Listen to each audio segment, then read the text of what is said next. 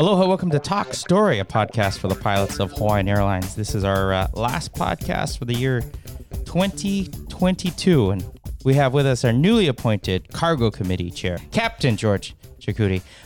You've done a little bit of ALPA work with HAL MEC in the past, and just give us a brief synopsis of what you've been up to. Sure. But first of all, not captain right now, but I was with the prior negotiating team and with our last contract, served with them for that period.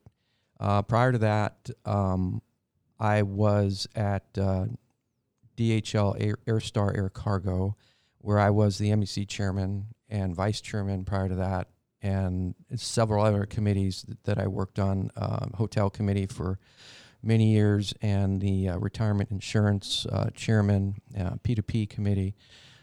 So I've been involved with ALPA since we brought ALPA on the property at DHL back in like 1989. Wow. So You're part of the certification vote and yeah, right. driving cars and so yes, from the ground up. Yes. So ever since then, I worked for an ALPA carrier. Wow. And I was happy to volunteer my time. My philosophy is it not only benefits me and the pilot group that I work with, but also the profession as a whole, and hopefully help raise the standards for all of us. I've been staring at my standing bid form for the last few days. I'm very tempted to click 330 Captain Cargo. Just give me a background of what cargo is flying like. I'm sure 90% of a pilot group have never flown a cargo aircraft, myself included. What's that world like? Well, first of all, it is totally different. It's hard to compare the two. The flying part's the same. However, everything else is different. It starts with showing up at the airport. You're not getting dropped off at the terminal and going through and getting something to eat at the local terminal restaurants and maybe buying something from the duty free and then casually walking out to the gate and going down a jet bridge to the airplane. No, it's going to be, you're going to be in a remote area, the ramp, away from the terminal. You're going to get dropped off by a van to the base of the stairs, air stairs that get you up to the cockpit.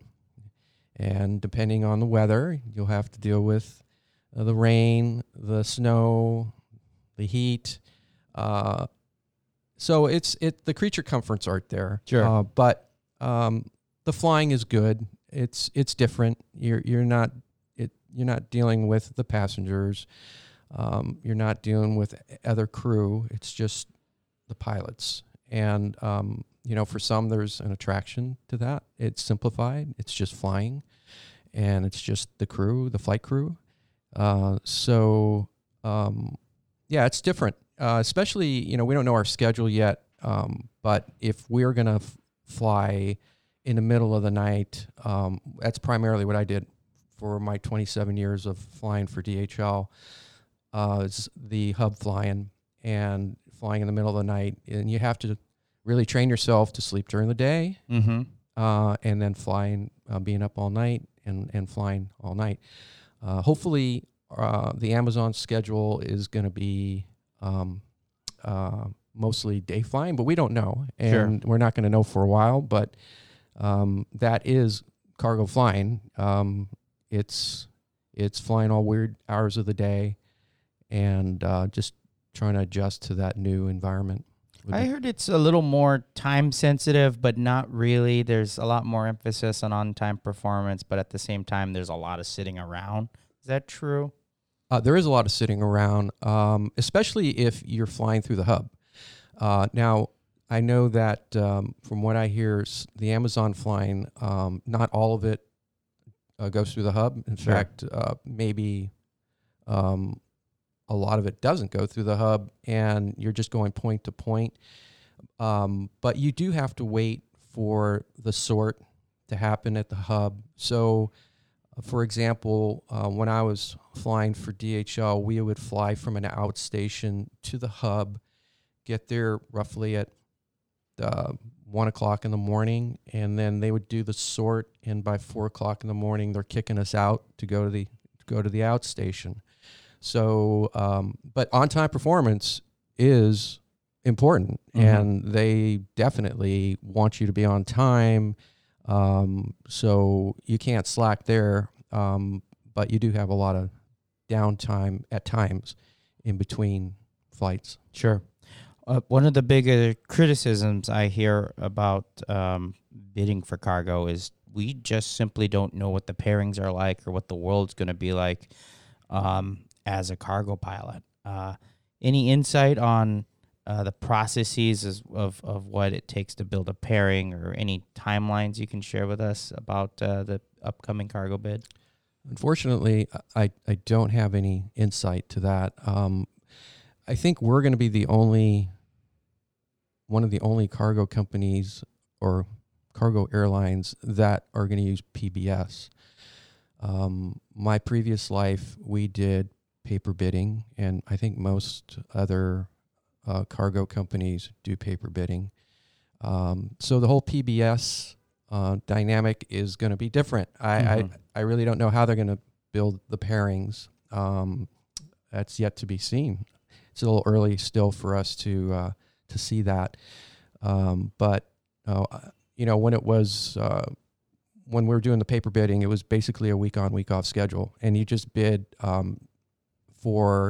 we didn't fly weekends, so wherever we ended up on a Saturday morning, we would stay until Monday night. So when we would bid our schedules, we didn't care where we went during the week, because it was always out and back to the hub. Sure. But you would bid for your weekends because you would spend extended amount of time for the weekends. So I would try to bid, since I live in San Diego, I would try to bid San Diego weekends, so I'd be home with my family and be on a layover. But it's going to be different here. The schedule is, I think it's going to kind of fluctuate on a monthly basis too, depending on where the Amazon wants us to fly. So I had a little bit more of a consistent schedule, I think, at my previous job. So this Amazon flying is going to be unique. It's going to take some adjustment, but I think once our pilots figure out the system and get used to it, I think it could be a good thing. And the LOA allows for very much more flexibility for cargo pilots in terms of schedule flexibility we give to the company than passenger pilots. So you can get reassigned any time within that footprint. That's correct. Yeah. So you are theirs during that footprint. So they can reassign you during that footprint. And I think the only restriction is they have to get you back to your gateway city or base within 24 hours of the original footprint. And unlike a lot of, I'm on the 321 right now, all of the pairings are 2-day pairings. A lot of the pairings for the 330 are 3-day pairings. But we got some 6ers and 4-day pairings contractually within the LOA to allow better commutability, right? Right. Since we have the gateway cities, and I think they do anticipate a lot of trips not originating at the hub, so they're going to have to deadhead you to these other cities. So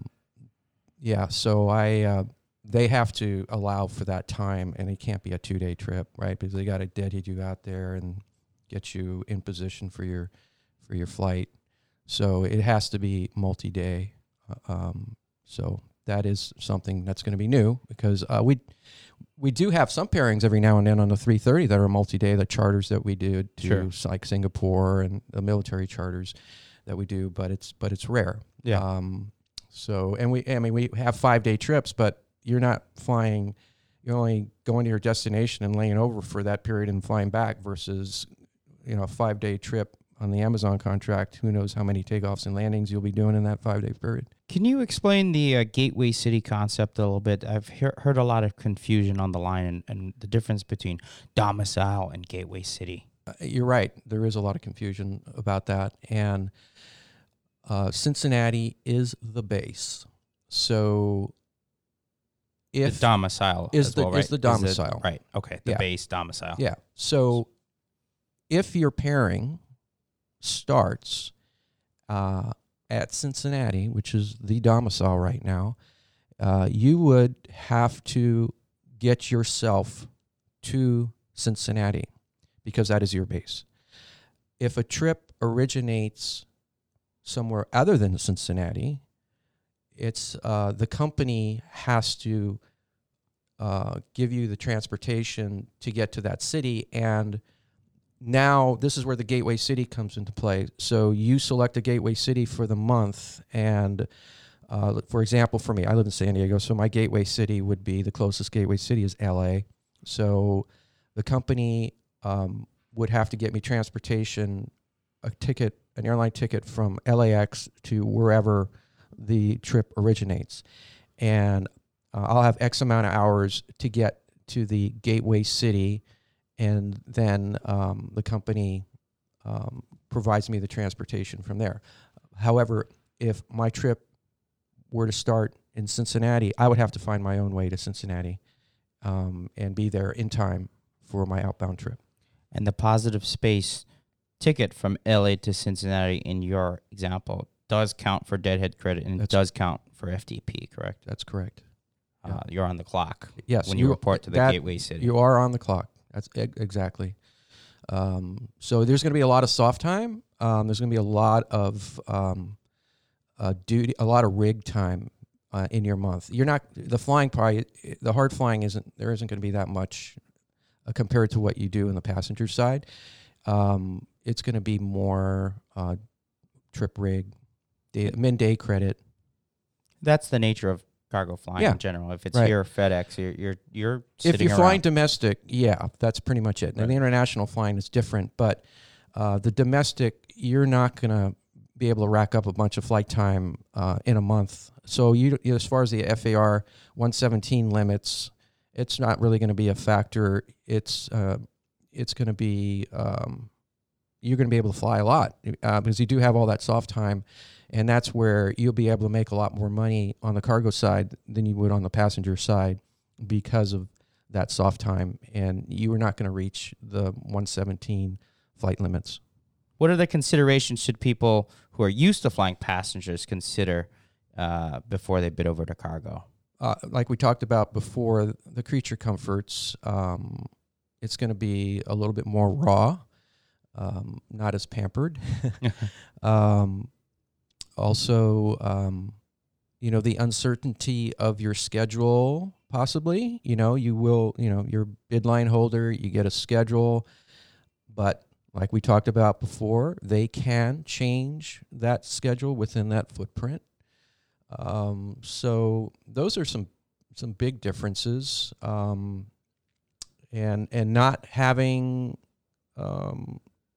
passengers or flight attendants back there. I mean, some of us flew the cargo operations during the COVID, but that cargo operation was really not anything compared to what we're going to be doing with Amazon. Was we're not going to have an airplane that with seats in it and 7 lavs and 3 galleys to ourselves because we just loaded cargo in the belly. This airplane is going to be a cargo airplane, and we're going to have the front galley, and these airplanes are going to start coming with sleep quarters, but and maybe there's going to be a couple of seats. Other than that, that's it. So the creature comforts of having that passenger configured airplane, this is different. Also, it's going to be a cargo airplane. It's going to feel a little colder.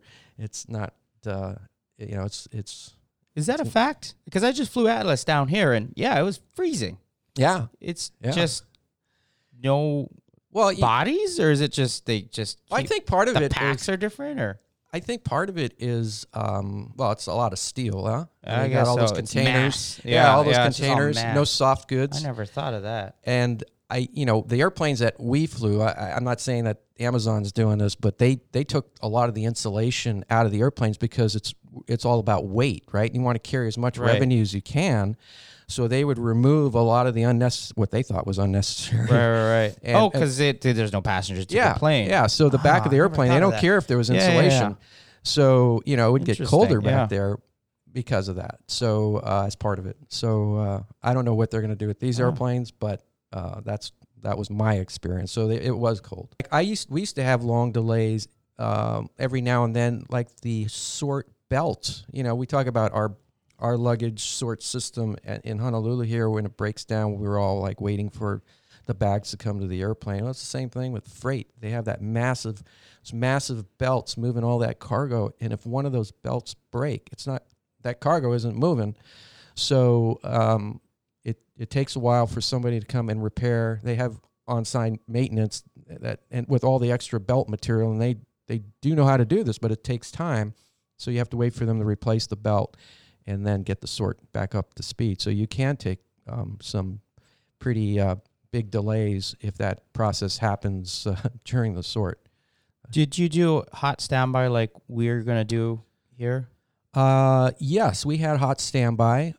Basically, you show up to the hub, go out to the airplane, pre-flight it, get it all ready to go, and then you go back in and either you go to the bunk room or you can hang out in the cafeteria, watch TV, whatever. Yeah, we did that, absolutely. And that is common with that freighter operation. And in our LOA, just so we're clear, we got either a sleep room at a hub or a hotel during airport standby. Right.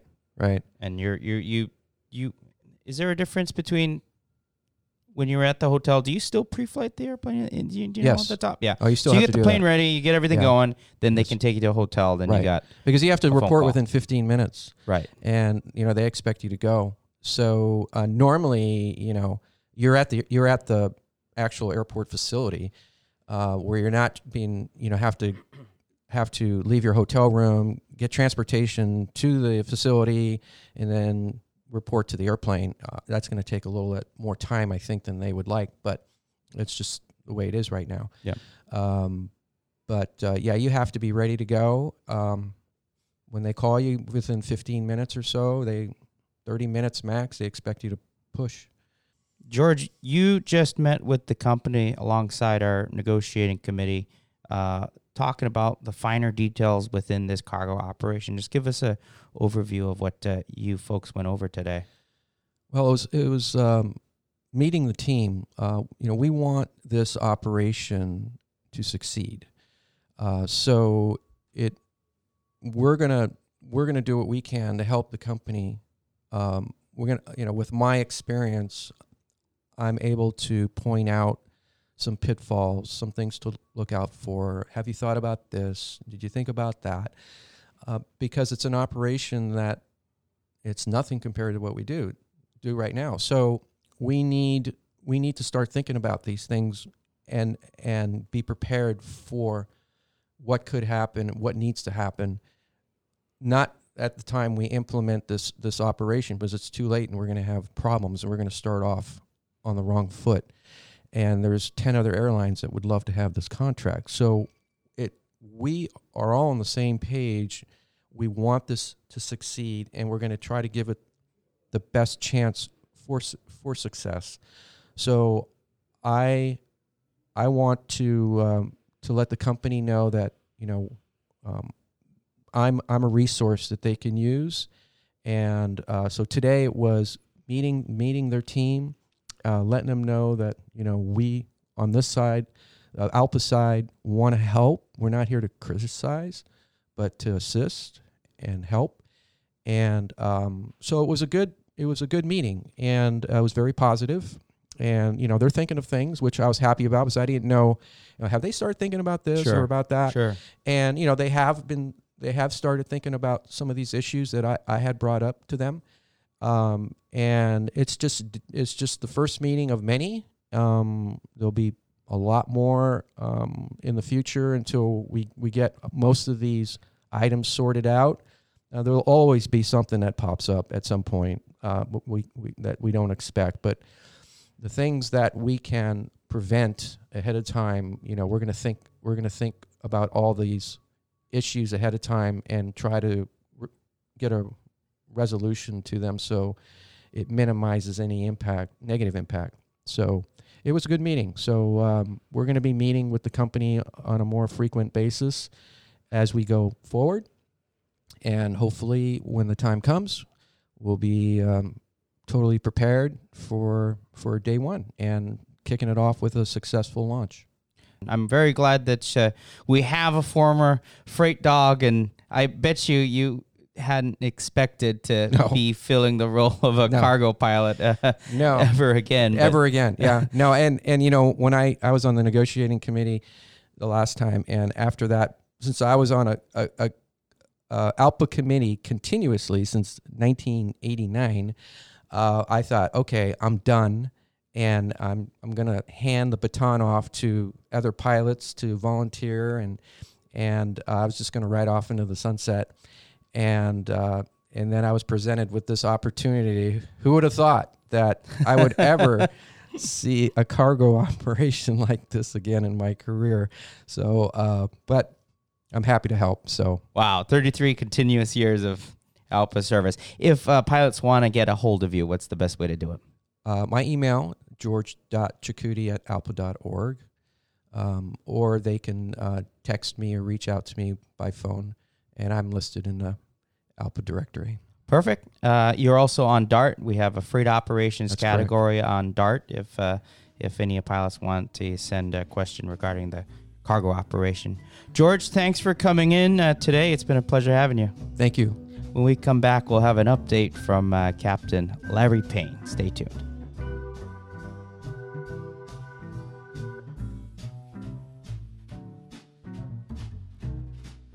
Welcome back to Talk Story, a podcast for the pilots of the Hawaiian Airlines Master Executive Council.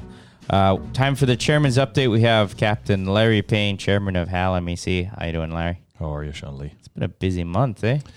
It's been a busy 3 years, eh? We just had the Christmas party last night. That was a good time. I figured I'd say since they played the Canadian national anthem. Who did that for me? Your walk-on music. Rotten bastard you are. Joining us, we have Brett Eckelberg. He's the contract administrator and all-around cool guy. What's up, Brett? Nice to see you, Sean. Good to be here with you and Larry. So Brett's the guy who vets all the podcasts. So it must be weird to be on this side of the mic for once, huh? That is true. So I'll have to be extra careful. He gets to vet himself on this one. I want to try to not create work for myself. So. All right, Larry, give us an update. What's going on with the MEC? Oh, what isn't going on with the MEC? Quick update, like we gave yesterday at the LEC meeting and the Christmas party last night. We just returned from BOD in Las Vegas this year because they had hotel complications in Florida. They switched the venue to Las Vegas, which was kind enough to give me the ever so present COVID virus. Oh, that's fun. No, it's not. Elected a whole slate of new national officers. One of them, which was out with us this week, continues to be here with us. Bill Couette, who's in his last 23 days as VP of Admin after 16 years. They're all going. We got a whole new slate of officers there. Jason Ambrosi is the new president. And we elected our own Doug Grant to EVP. First time ever for Hawaiian Airlines to have an EVP on the national stage. Big deal. Doug right now is upstairs negotiating with the company. We're in Section 6 negotiation. Any insight on what's going on up there? He is negotiating. They are negotiating. We tomorrow will receive a comprehensive briefing from the negotiating committee with the MEC and Brett here, who's part of all the negotiations. And we'll give them some guidance on where we go. The big pink elephant in the room is, of course, the Delta AIP from last week. And that's, I think, caused the company to shift their focus on this whole thing. I think we maintain our trajectory. They're going to have to adjust, and we'll see where we go. Big. Everyone's getting AIPs. Alaska settled not too long ago. Delta has got the AIP, and today we just got word that Spirit might have an AIP done today. So everybody's moving. Everybody tends to negotiate at the same time. In Hawaii lingo, it's like there's a big wave, right? Big set of waves.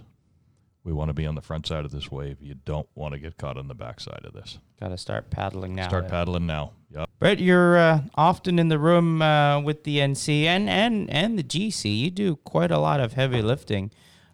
Just give us a clue on what a typical day for you is like.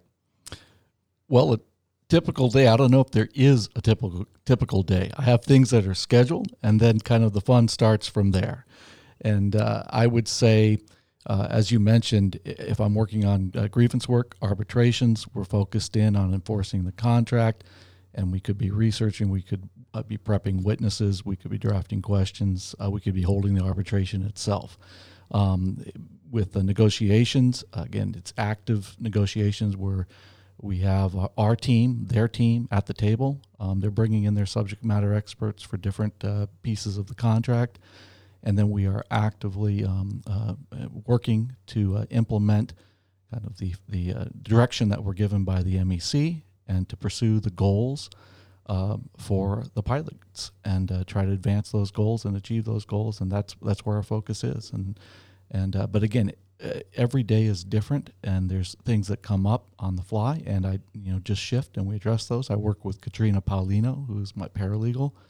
And together, we take care of business. So again, if there's ever a mantra that we have, it's there's no problems, there's just solutions. And we all work hard, and we just stay focused and take care of what we need to do. I was going to say, I guarantee you, Brett's day never finishes. Doesn't end the way he thought it was going to finish. Yeah, I bet. Yeah, you wake up one morning and say, I want to be a lawyer for ALPA. I want to do labor law. Like, how did you end up here? Well, that's an interesting question, but my focus, I went back to law school as a second career. I was a school administrator, high school academic vice principal, and an English teacher and a coach. And running a school is essentially like running a small city. That led me to go to law school and to pursue focus in labor and employment law because I dealt with so many labor and employment issues as an educator. That was my passion. I just love, helping people. And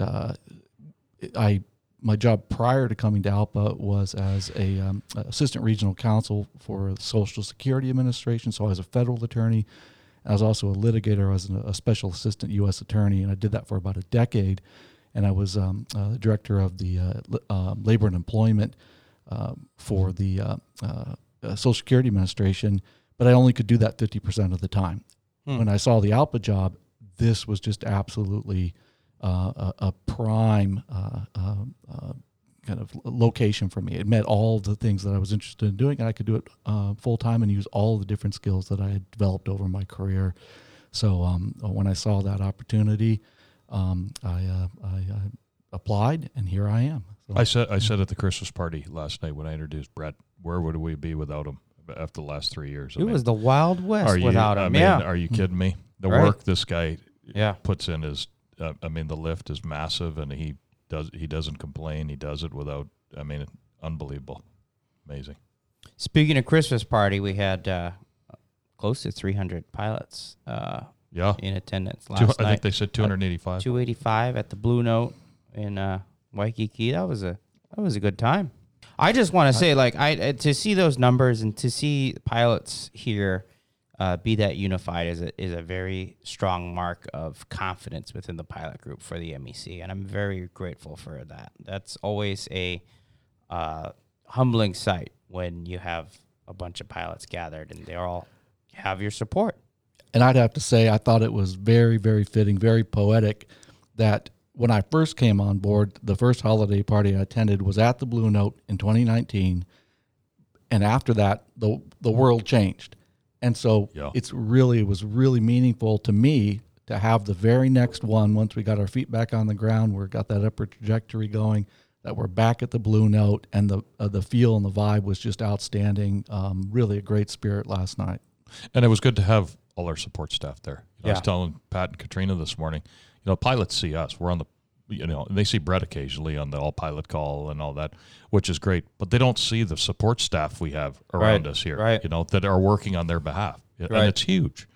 It really is. So it was good to have them there, introduce them so people could see. We had a few visitors from National with us this week come out to see us. And to touch on that quickly, we've only started to have visitors from National really in the last little while that come out and support us. And we're not, just a small airline in the Pacific here. We're That's becoming right. a bit of a big deal. So And you could see that at the BOD. We had Doug elected to national office. You made me a committee chair. I was chair of the International Relations Committee at the BOD, and that was a pretty fun experience as a chair on my first year at the BOD. I mean, we were talking, 500, 600 pilots in the same room.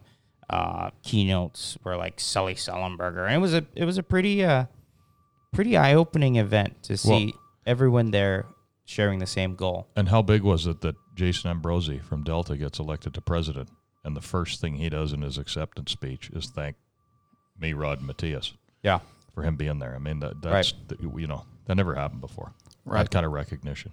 That was absolutely a really special moment too, to be seeing that and be aware and kind of connected with the HAL MEC. To see that moment too was very special. And this might be the only occasion where we violate the what happens in Las Vegas stays in Las Vegas moment. This has all been vetted and screened. Yeah. So we're in the MEC office all week this week for MEC meetings. I know a lot of the pilots want to know about Section 6, but there's a lot going on outside of that. We just created a cargo committee. Everyone just heard George and I on the podcast for the last 20 minutes. There's a bit of a shift in the airline coming with cargo. Tell us more about the Amazon deal.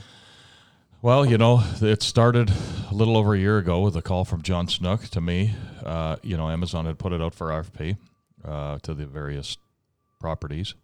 And John said, hey, is this something that you think we should do? Is this something you guys would be interested in? We started exploring it with the MEC, with Brett, with negotiating committee. And we went to work. And, a little over a year later, here we are, successful in our bid for that. I think the company did a good job putting their best foot forward. It was difficult to negotiate effectively a completely different contract, or LOA as it were, for that flying under cloak and dagger due to SEC rules, and I joke around to tell people that, I had to tell them I knew nothing about it because I didn't really want to end up in a jail cell. But it is what it is, and here we are. We got the contract, and it's the airline's got to go out and get this done now. And there's a lot of work around this. I mean, it's a 8-year contract with an option for 2 more years. I think 10 aircraft to start, with potentially up to 55. They've said. I mean, the pilot hiring around this is massive. The training around this is massive. It's a big, big lift for this company. Big. In our discussion with the cargo committee folks, we were talking about how you essentially have to have a duplicate committee structure for cargo.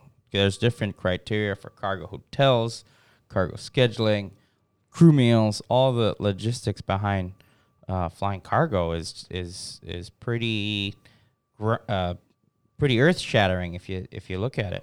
Yeah, and a shameless plug: if you're here flying for Hawaiian and you've done any cargo flying, we're looking for people that have that experience. So if you've done that and you're interested in doing some work, we'd love to hear from you. We do need, and we've hired a lot of folks from ATI or ABX, ATI, Atlas, all the cargo carriers that they might have flown actually Amazon cans in the past, and the MEC is always looking for volunteers. And as kind of the attorney that works with the HAL MEC, all the different committee members, I have to take the moment to underscore what Sean and Larry are saying, because absolutely the best part of my job is working with all the volunteers and being able to leverage and learn from all the knowledge that they bring to the committees that they specialize in or that they're interested in, and then over time become specialists in. So absolutely, if I were to say that's one of the best parts of my day, is shifting gears to the different committees, the different people, the different interests, and then trying to get their goals accomplished and under the contract, or get things improved for the pilots within the framework of the contract and the direction of the MEC. But please volunteer, especially if you have skills. Come and share them, explore, and get involved, because that's the best part of my day, at least, working with the different committee volunteers. Speaking of, volunteers, we're trying to pull folks with not just cargo folks, but folks at previous carriers who've been in kind of a volunteer role with their ALPA MEC or Teamsters, or even the SkyWest folks who aren't union. Some of them have experts in scheduling, and we're hiring so many people that it's worthwhile that if you had previous union experience, reach out to us, because we definitely could use our talent, especially as we grow so much over the years. Right. And then again, the other thing I would say too is do not be reluctant to come out and take a look at what the committees do. Talk to the committee chairs and get involved. Think about where your interests are. Like, for instance, for the grievance committee, when we just put out a column just a little bit ago, if you're interested in law and order, if you're interested in legal matters, you may not have had any experience in it, but if you have that interest, you have that passion, get into the arena and just kind of grow. And if you've got that interest, you're inherently smart. Come and just apply it in a new venue and see where it leads. But we definitely need the help, and appreciate all the help in all the committees. So we're at the end of the year. It's the very end of 2022. This is the last podcast of the year. Larry, what do you want to see happen in 2023? Well, I hope everybody has a good holiday season. For those that are working, thanks for doing that. Your professionalism is truly appreciated. I say it every time I get a chance to the pilots. Overall, I just appreciate our pilots' professionalism on a daily basis. I really do. We got a great group of pilots here. Going into next year, let's finish out this one strong. I got to knock on wood. Careful what I wish for here, given the last 3 years. Hope the Amazon thing goes off well next year. 787's coming next year. That's a big deal for us. Introducing a new airplane, a lot of training, a lot of work around that. And, of course, Section 6, like I said, let's be at the front of that wave. Start paddling now. I definitely don't want to get on the backside of it and be having to play catch-up. That's not an enviable position to be in. What are you most grateful for in 2022? You, Sean Lee. Oh, thank you, Larry. Wow. And I answered it Really? fast. Really? Yeah. No hesitation. No. Brett, yeah. Brett, what are you most grateful for in 22? I just me. think, Sean Lee. No, exactly. Exactly, Sean Lee. We're all grateful for Sean Lee. Exactly. No, I just think I'm grateful. Obviously, setting aside, I'm grateful for my family. I'm grateful for all the wonderful people I get to work with. I just think I have just an outstanding job. I just love what I do, and getting the opportunity to work with you all is outstanding. And what I would look forward to in 2023 is just continuing to work hard to realize the mission of ALPA. And I always keep that posted right next to my desk. It's pinned on the wall right next to my desk as a reminder what our ultimate goals are. And it would be just kind of advocating for the interests of pilots in general. But in this particular role, I'm in for the Hawaiian pilots, and keeping everybody safe, keeping everybody professionally supported, and on an upward trajectory towards the future. And so that's what I'm looking forward to 2023, and whatever we need to do to get there, I'm on board to help out. Well, thanks, Brett. Thanks for all the work you do. And anytime I personally need anything, I'll email you, and you text or call or email right back right away. So I very much appreciate it. Larry, thanks for joining us as always. We'll see you in the new year. This has been Talk Story, a podcast for the pilots of the Hawaiian Airlines MEC. If you have a question, email us at halcommunications@alpa.org or send us a dart at dart.alpa.org. Mele Kalikimaka. We'll see you next year. Aloha. Aloha. Thanks, Sean Lee.